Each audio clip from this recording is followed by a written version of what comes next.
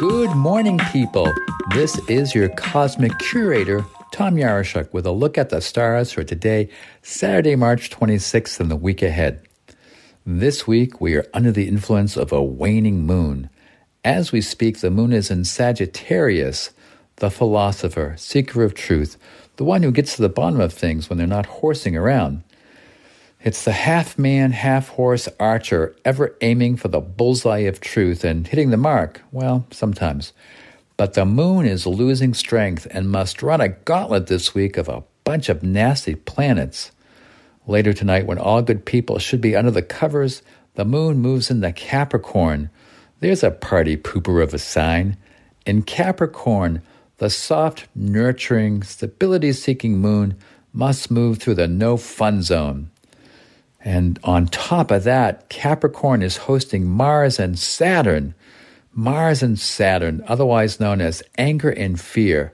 These two planets are quite happy in Capricorn, where their malefic energies can really put the squeeze on things. If in the last 2 years you felt like making progress in a particular area of your life has been like walking through bubblegum, it's because Saturn will always slow things down. Will it ever end?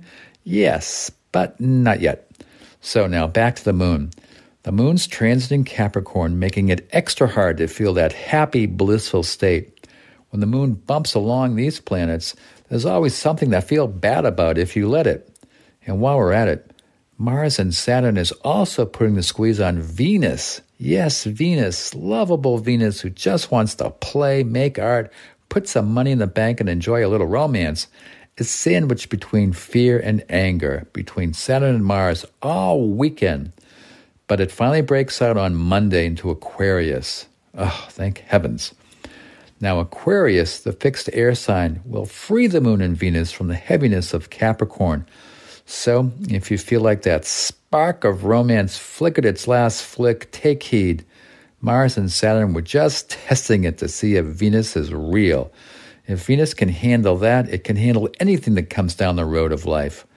Now, on Thursday, Venus will move closer to Jupiter.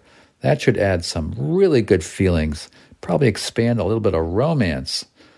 But don't get carried away with irrational exuberance. When you stop banging your head against a wall, of course it feels good. Now, the moon completes its transit of Aquarius and enters into dreamy Pisces on Thursday. What a week. We start off with a dour weekend, some restoration of hope and optimism midweek, and then going into next weekend, it's dreamy Pisces.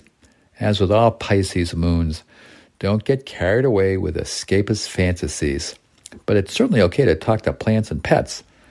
Then, just after midnight going into Friday morning, we have the first new moon of spring. That's when the moon goes dark. Now, when that happens, you can feel weird for no reason at all, until the sun joins up with the moon and starts a new lunar cycle. Now, this new moon is in the nakshatra of Revati. Revati is all about the blessings of hospitality, a helping hand, the person that gives you directions when you're lost. It offers wealth, prosperity, and increasing things by leaps and bounds. That's the kind of energy to put the spring in spring. Now, all this is happening in between a shift that has just occurred in the karmic axis of the demon shadow planets of Rahu and Ketu. The shift occurs every 18 months. Now, it's left Taurus and Scorpio and has entered into Aries and Libra, where it would have some mayhem. What to expect is more emphasis on the self. Rahu in Aries is about selfishness, first-person orientation about stuff. There can be an insatiable appetite for ego gratification, and ironically, nothing is satisfying about ego gratification. Now, on the other end of the axis is Ketu in Libra. That adds energy to divesting yourself of relationships.